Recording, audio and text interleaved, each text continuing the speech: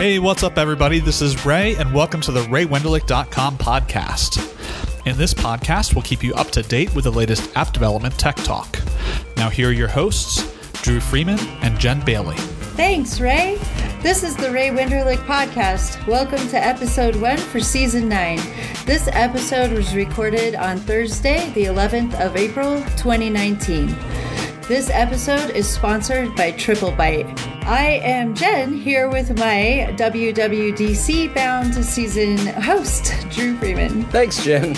On this episode, we have James Dempsey. James is a 15-year Apple veteran gone indie. At Apple, he was an evangelist, technical trainer, curriculum manager, software engineer, working on Aperture, iOS, macOS releases, Leopard through Lion. James recently set back out on his own after working to build a cloud computer for humankind's information at Up There. He's also the frontman of James Dempsey and the Breakpoints, a band that performs humorous original songs about technical topics. Their debut album, Backtrace, topped the iTunes comedy chart in the US, UK, Canada, and reached number 5 on the Billboard Comedy Album chart. You can always check him out at jamesdempsey.net.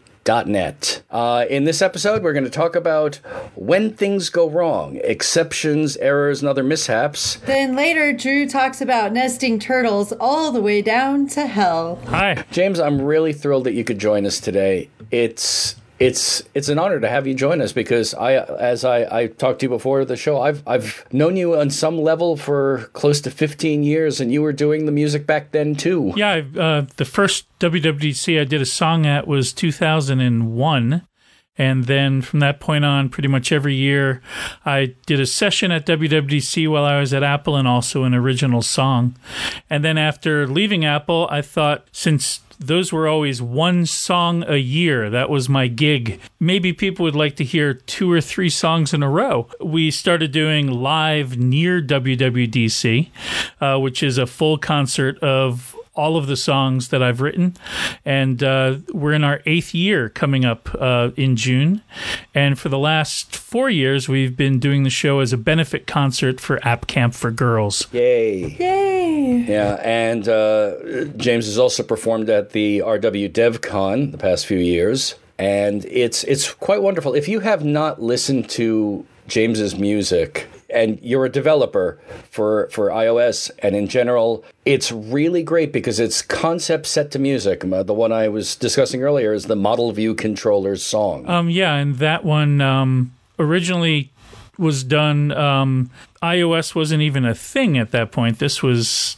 15 years ago, did I say? This was Objective-C. This is Objective-C, but the nice thing about design patterns is that they're not necessarily language specific. Mm-hmm. And certainly the Cocoa frameworks and the Cocoa Touch frameworks are kind of based on these ideas of model view controller. This was before the days of massive view controller, which people complain about. Wait till I get onto my section later. I'll talk about nested view controllers from hell. And at the time, there were 2 verses about the controller because the new feature were these Cocoa bindings, which lets you to basically eliminate the glue code that we often have to write now in iOS apps.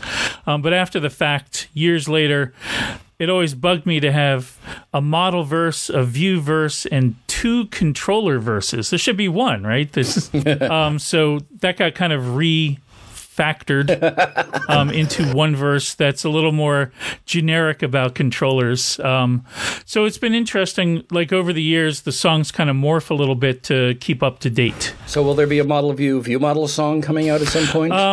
Probably not, because then I'd have to do a Viper song, which would take 15 hours, have 300 verses. Oh no.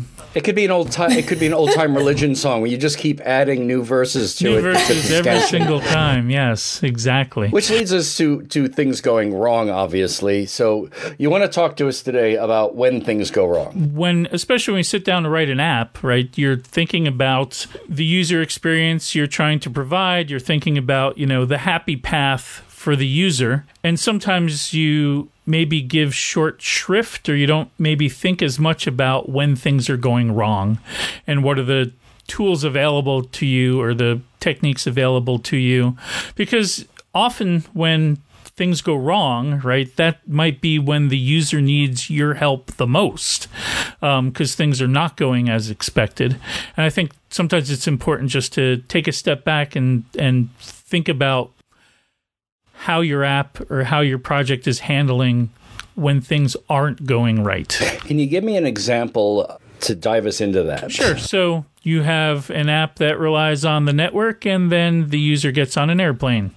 And so all your networking calls come back as errors because there's no network available. You know, someday the service you're using suddenly starts sending back some JSON that is incorrect. And so your JSON parser blows up. And it's nothing that you did wrong, but your app shouldn't crash just because something went wrong on the server. You need to provide some way to gracefully degrade and give the user some sort of experience besides crashing. See, I don't know if it's the Eastern European in me, but I always assume the worst case when I'm writing software and depending on somebody else. So I'm always having, okay, so what happens if this fails or that fails or the other thing fails? I know that I've gone long on some of my estimates because I'm more interested in the fail cases than the succeed cases. Mm-hmm.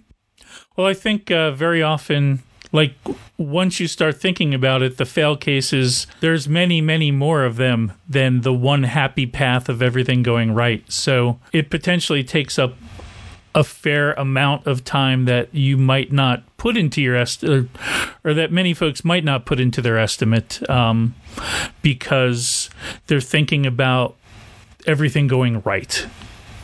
And things don't always go right. So do you suggest a system for how to do the process of making sure you're covering bases?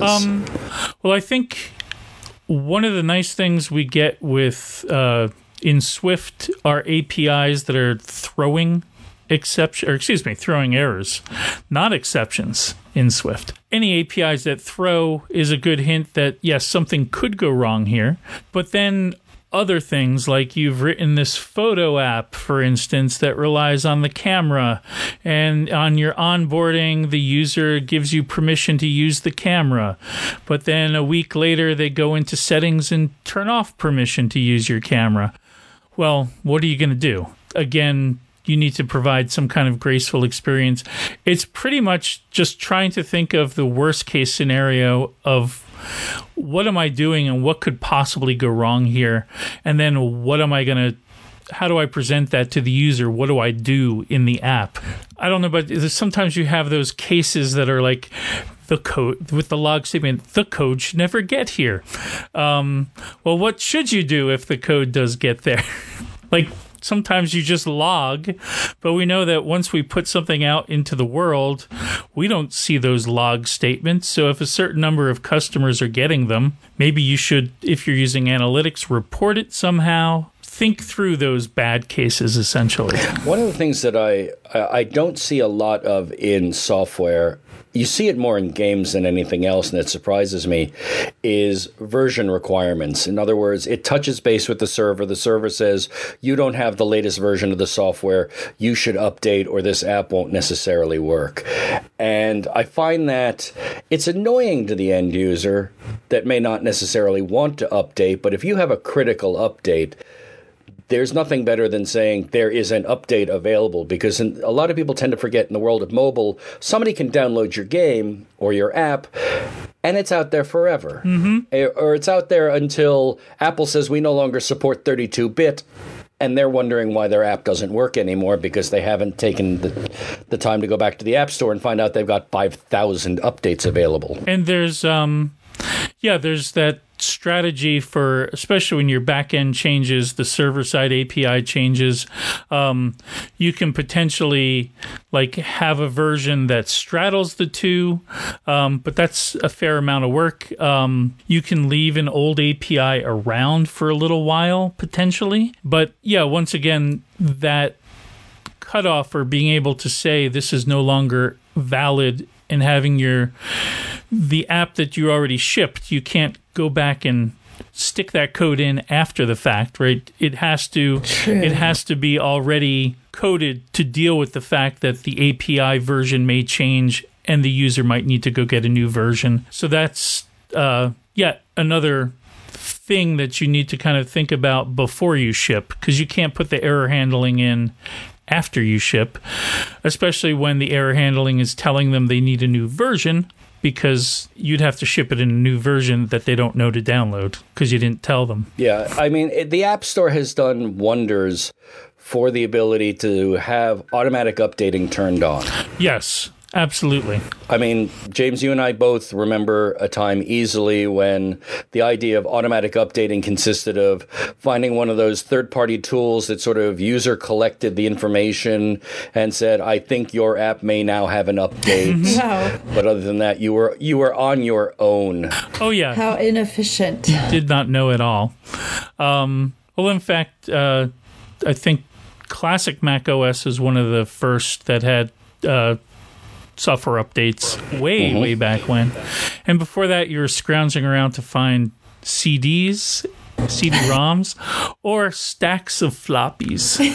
I have to say that as much as I loved Swift's syntax, I'm still not sold on catch let error. Okay. That syntax just sort of, I don't know, it gnaws at me as it just doesn't feel right. I don't know why. Well, for me, I'm not a big fan of the keyword do, like a do block. It's just, I don't know, it just seems kind of like... Well, for me, it's a do while block, not a do catch block. Oh, sure. It's just, I never even like do while block. Like, do is just such a mamby-pamby kind of keyword. I don't know. It reminds me when programs were pretty much written in just a do while, like old style code. Oh yeah, like the event where you ran your own event loop. Yes, the event loop. Exactly. That's what it reminds me of. I think the problem that I have with catch let is that most of the stuff that throws doesn't tell you what kind of an error it's throwing. Yes. And there are some things that will throw an NS error. There are some things that will throw a Swift error. But the documentation very rarely tells you what type of thing is going to be thrown. Yes. And that is one of the...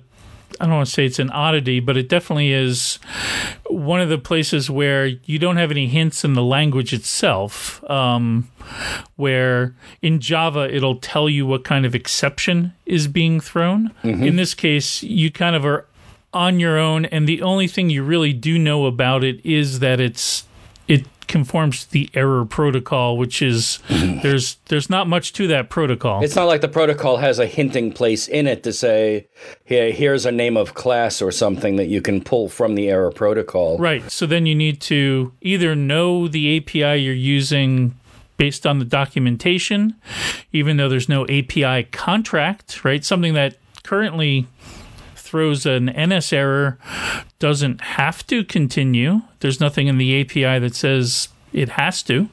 So you can't hard code your code to like as exclamation point things, or you shouldn't, because that's dangerous. Then you're just making things go wrong when things go wrong. Well, I mean, I as question mark a lot. I optional as my error a lot, just to say, okay, are you let my error optional as an NS error? Does it work? Does it not work? And there is some bridging between NS error and error, which makes that even more annoying. And they introduced a new, is it a localized error protocol that has it more closely covers the NS error API, and so even if somebody's not using NS errors in their own API, hopefully they're throwing something that's a localized error that conforms to that protocol, so you could treat those the same as an NS error and get more information out of the error itself. In the original Cocoa APIs, the error is specifically meant to be something that's user presentable, whereas an exception is meant to be something where the programmer has screwed up, has made an error. It's a programming mistake. And so in Swift, they went very strongly that if the programmer makes a mistake, you just kill the process. You just the unfortunately named fatal error, which is not an error. That It's naming is a little screwy. It's an exception that just kills there's no way to catch an exception. Whereas back in Objective-C, you could catch an exception. I think that's a potential piece of confusion for new developers to Swift, coming from another environment where you kind of try and catch exceptions, and those can be programmer error exceptions, or things like in Java they had an end of file exception, which always struck me as funny, as if like, oh, it never happens that a file ends. It's such an exceptional situation. Oh, it's a text file and we got to the end of it. Oh my gosh, that's such a who knew. So I like that distinction in the frameworks and now in the Swift language between like the programmer mistake where things just blow up, and the philosophy being that things blow up quickly, you die in development, and then you find your errors a lot sooner and fix them, as opposed to these other programming mistakes. I'll use the word mistake instead of error since the terminology is confusing. You find your programmer mistakes quickly and fix them, as opposed to Swift errors, which are things that have gone wrong, but they're not your fault as a developer. They're just, the world is an unfriendly place sometimes, and the network gets turned off or what have you. So these are errors that you might want to tell the user about. Hey, we can't do anything because we don't have a network connection, or there seems to be some problem with the information we're receiving from the server. Maybe try again later, or maybe send us an email of feedback to let us know. But those are things that shouldn't kill your app. Those are things where you should take some action as a developer. And I think I very much like that distinction. I also think that Swift does a fairly nice job in its APIs, even though we might, in its syntax, it's not necessarily API, the do, catch, etc., of letting us deal with errors. What are your thoughts on try ? I have thought of using it from time to time, but in general, I tend to believe that if I'm going to be testing something that's going to fail, I want it to fail, and I want to keep it consistent throughout. I gotcha. Try ?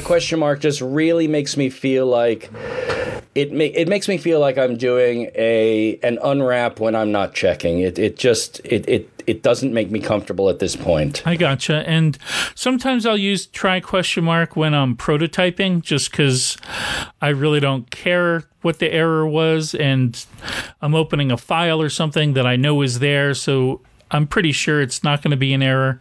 The other time I would think about using it in production is if, no matter what the error would be returned, I would be doing the same thing for the user.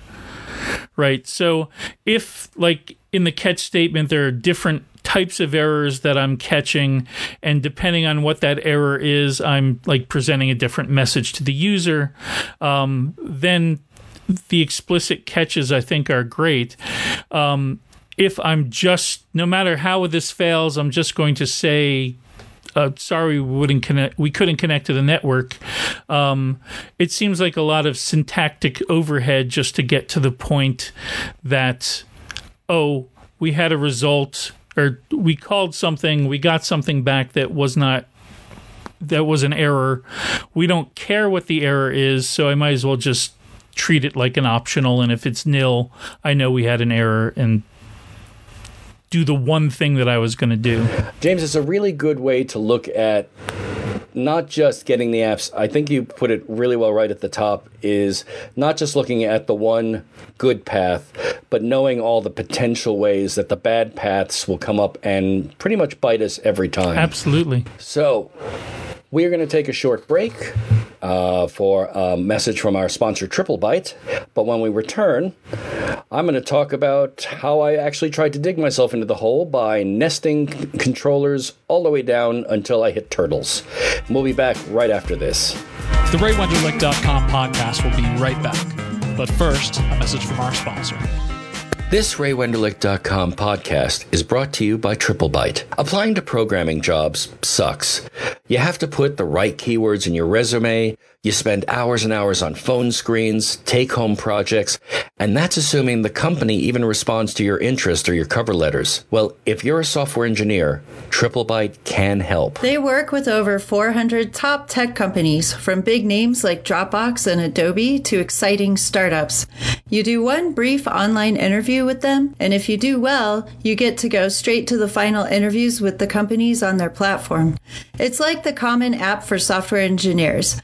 TripleByte does not look at your resume or where you went to school. All they care about is if you can code. And I can appreciate that. Being in the industry for 35 years, I'm entirely self-taught. My undergraduate study was in theater, and I left school to do my first job, so I don't carry a bachelor's, no bachelor's of arts, no bachelor's of science. And that's the one thing I'm often trying to hide or misdirect on my resume. With TripleByte, they'd care more about the coding experience that I have and not worry about that one little fact. Apply now at triplebyte.com/Ray. That's triplebyte.com, byte, BYTE, as in 8 bits. As a special offer for listeners of this show, if you take a job through TripleByte, they'll offer you a $1,000 signing bonus. Thanks again to TripleByte for sponsoring this episode, and now we'll kick it back to Drew so he can tell us his experience in Code Hades. Oh, I'm not sure if it was completely Hades, but it definitely went in directions I wasn't expecting. As always, I figured this season it'd be good to talk about personal programming projects, not because I'm using this as a springboard to get help on my own software, but I figure if I can talk about simple problems or sometimes complicated problems, it may touch a chord with other people and they can say, yeah, maybe this is a good idea or a bad idea or both. This specific section of a program I'm working on is something that will actually display the I Ching, and I thought it would be nifty to display the I Ching, but be able to, page through it. Now, to explain how the I Ching works, which is completely non-developer, you throw some random numbers, and then it picks a random number from 1 to 64, but there's a small chance that that 1 to 64 number may create a second number, 1 to 64. And what you want to see is some values about that number, or both of them as the case may be. So I decided, okay, I'm going to look at this thing through a UI view controller that's going to have a container view that holds a page controller. And the reason for the page controller is I could swipe back and forth between the 1 and the 2. And then on that page controller that I'm swiping back and forth on, I put a table. So now I've got a table on a page thing. And this is sort of, well, not necessarily the best concept, because now you can move your UI in 4 different directions. You can move it up and down, or you can move it left and right, depending on where you move it left and right. Needless to say, also, putting all of these individual view controllers together is an interesting feat in making sure that everything's connected in the right place and passing information up and down the right way. James, have I scared you yet, or does this sound like a normal day at work? That sounds like an iOS project. It sounds like the house that Jack built. Like, that's the app that Drew built. You know, it really is one of those things. It is the app that one builds that you start. Yeah, I found that working with this, the best way to do it was to start with each individual tier of this.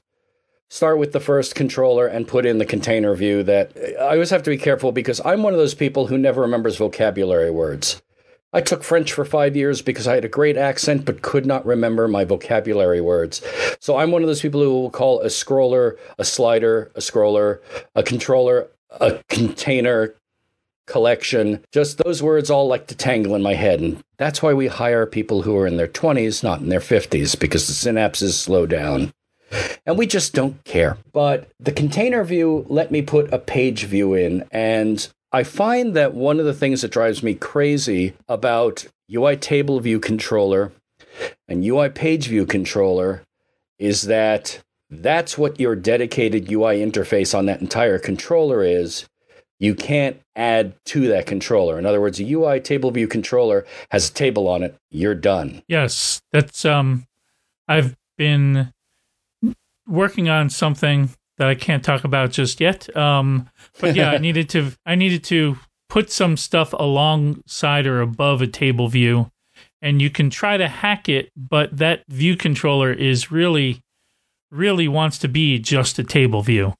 And so your options are either you can subclass plain old view controller and use it as a table view controller. But then you lose the few things that table view controller does itself.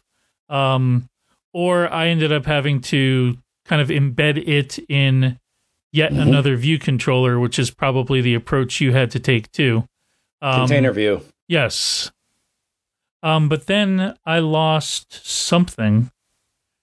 There's something that I forget what it was now off the top of my head, but there's something that in terms of was it the scroll view in the table view?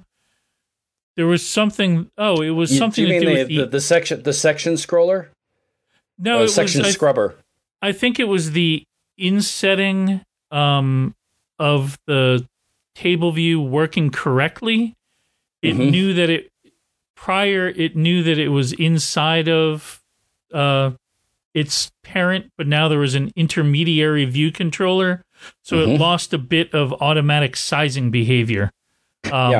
Which then I had to re-implement. One of the things that I find that I have to do when I try to embed a table view controller is that I have to turn off the separators. Because the separators think they know where the edge of the view is. They're inside a table view controller. They assume they are the main table view, so they will set their width in their own damn way. And I will typically wind up telling it not to display separators and then putting separators in my table cells. Oh, I see. And the reason that I did this whole mess was that when you're looking at the I Ching, you look at this random 64 is made up of 6 lines, made up of 2 possibilities, 2 to the 6th. Except you can look at it as a set of 6 lines, or you can look at it as 2 sets of 3 lines, and those 2 sets of 3 lines each have their own little meanings, and each of the sets of 6 lines have their own meaning. And what I wanted to do was have, because it's not crazy enough to put a table view in there, I had to put a text view in there, which is the completely multi-sizing text, not a label, so that I could have the actual displayed graphic, Unicode, at the top, in the section header, and as you page through the text below it, the header would stay locked to the top, and you could still see the image at the top. So now I have a table view with text that can scroll, the table view can scroll, and the table view is on a page that can page back and forth. I think pretty much anybody at Apple would look at me and go, that's not how our UX is supposed to work. That's not. Because it depends how your finger hits the page and where your finger hits the page, because you're actually able to scroll in a table cell as scroll a table as a whole. Yeah, I think just that makes it complicated for the user also. You see that a lot. That shows up in a lot of web pages too, right? Where you're trying to scroll, and then you're in, and you can't figure out how to get to the end of the article because whatever you're scrolling the wrong thing somehow, and that's frustrating on a web page. I could see it being frustrating for the user a little bit on the in a table view with scrollable text in each, because then you have to get your tap target very right. And then potentially it'd maybe better to drill down to read all that extra detail. Yeah, and unfortunately you then take in that concept, well, how long do you want people, how many clicks do you want somebody to have to endure to get all the information? Right, exactly. So I really think that I may just limit it to not having a table view per se, but having locked text at the top, scrollable text view below it, and then maybe buttons so you can choose what specific thing you're viewing. But that doesn't change the fact that I may still have to have a pagination swipe between magical number 1 and magical number 2. And then another thing you might consider is instead of using a table view inside of a page thing, possibly a collection view where you have multiple rows and columns where the columns are what you would currently have as pages? As always, I'm doing all of my UX design on an iPhone SE because I figure somebody is going to try to use this app with the smallest imaginable phone. Mm-hmm. That's how I always design my UI is. And like a lot of developers, I, of course, I go grab the expensive device so that I can have all the bells and whistles to play with on my device. And for testing purposes, I'm like, oh, good, now I can do this and I can play with that. But I remember that the average person is not going to have that device. The average person is going to have whatever device they get on their hands. And as a result, you have to make sure that your text is going to fit. One of the things that I'm just beginning to do, and this is a 3-year-old project, give or take a year when it was set down, but I'm beginning to convert a lot of stuff that was originally hard-coded text, not hard-coded strings, but the hard-coded labels, to being the standard font sizes that they offer. Oh, so using dynamic text. Yeah, because when I switch over to the iPad, everything is still iPhone sized, and that doesn't work at all. Oh, that would definitely be nicer to be resized. And then also for folks who maybe have accessibility, who want very large sizes, or even just people their eyes are getting a little older, so you want, I have no idea of what you speak. The large size. Some people like to crank it down to the small font size, so they have as much density as possible. But that dynamic text, dynamic type API has also come along a lot since it was first introduced. When it first came out, you basically had to manually update things. Now the type changes happen automatically for the system font, and if you had not the system font was the font you were using in your app, you pretty much had to come up with your own table of lookup table. And now there's a way that you can set up other fonts and the system will take that into account and you don't have to do it as manually anymore. And there is a fantastic dub video from, I think, 16, where they talk about not merely dynamic type, but the design considerations they put into the font.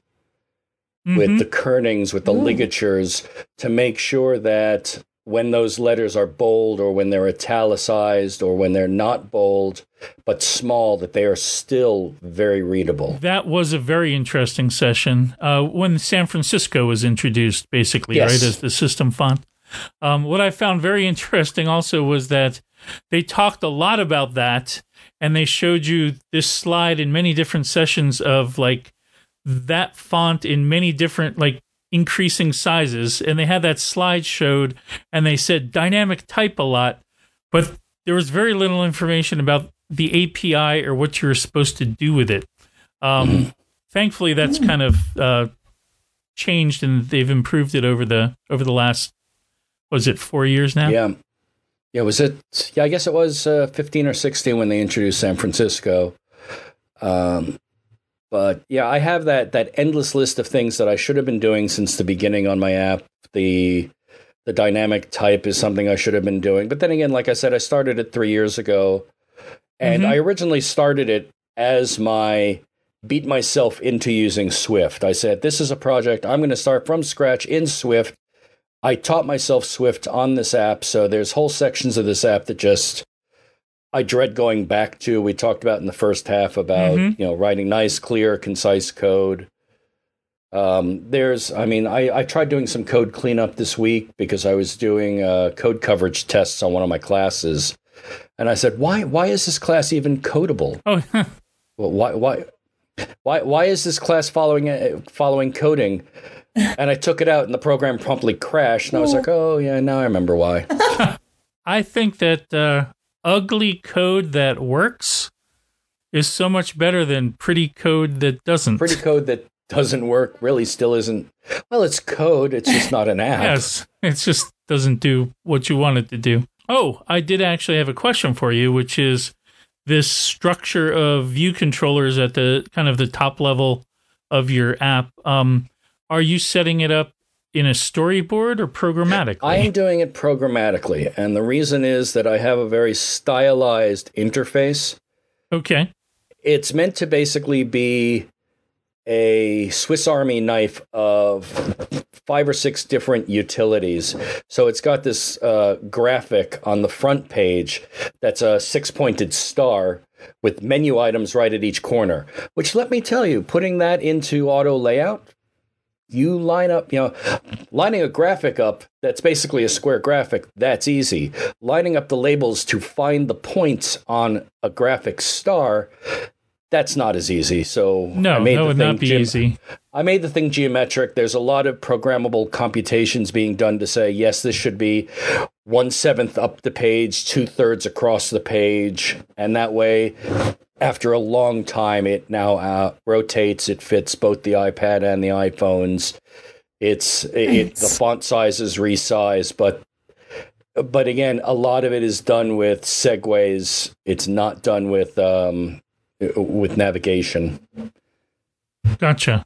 But it's a stylistic choice. It could be done as such, but it fits the style of the app. Oh, that sounds very cool. It'd be interesting to or at least until I go to WWDC and the guys from the UX review take a look at it and go, what is this crap? Oh, I think over the years we've all seen some apps that are like, but then they're like top sellers, and it's like, oh well, I guess. So